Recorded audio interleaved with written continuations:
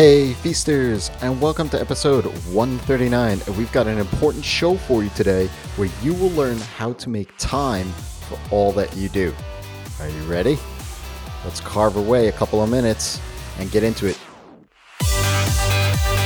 Welcome to the Ask Rez podcast. I'm Jason, and I'm here to help you get past those bumps in the road, those struggles, those things that hold you back from building an amazing and profitable freelance business each and every single day. And so I was chatting with a friend of mine, and he has a full-time job and loves it, but he asked me, how do you make time for your side projects?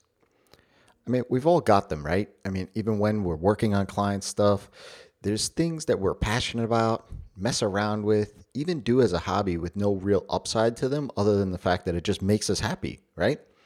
So I just simply replied to him by doing exactly what you said, make time. Now, we can't make time. And I want to tip my cap to my friend Curtis for always hitting me on the head with that notion. But he's right.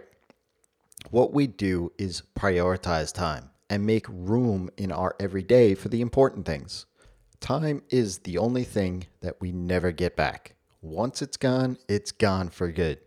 What you do with your time is what you are saying is important to you. Sure, there are going to be times where there are sacrifices to be made, and well, that's just a way of life sometimes.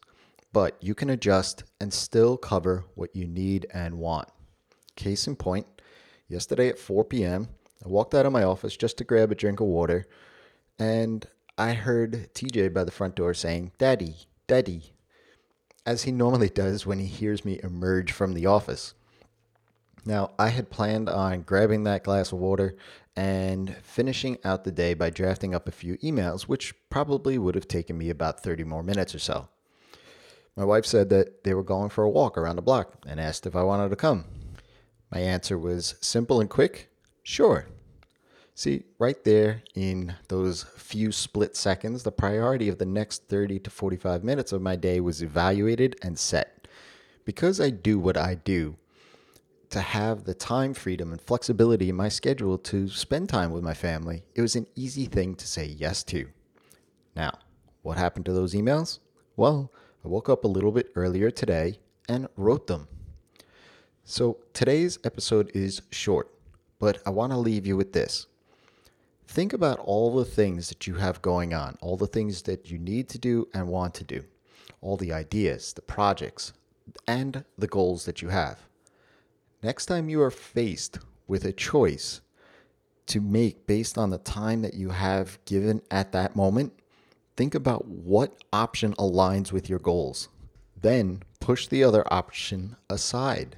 And if it's still important enough, create space in your day tomorrow to check it off the list. If you have a question, ask Rez. That's me, by leaving me a tweet at Rez on Twitter, or head on over to rez.com and jump onto my email list. I send out 2 emails a week, one about resources and tips and tricks and things that I find useful during the week, and then another email that's focused on a deep dive on a specific topic or something that I'm learning or something that I want to share with you that I know is working or not working within my business so that we can learn out loud together. Until next time, it's your time to live in the feast.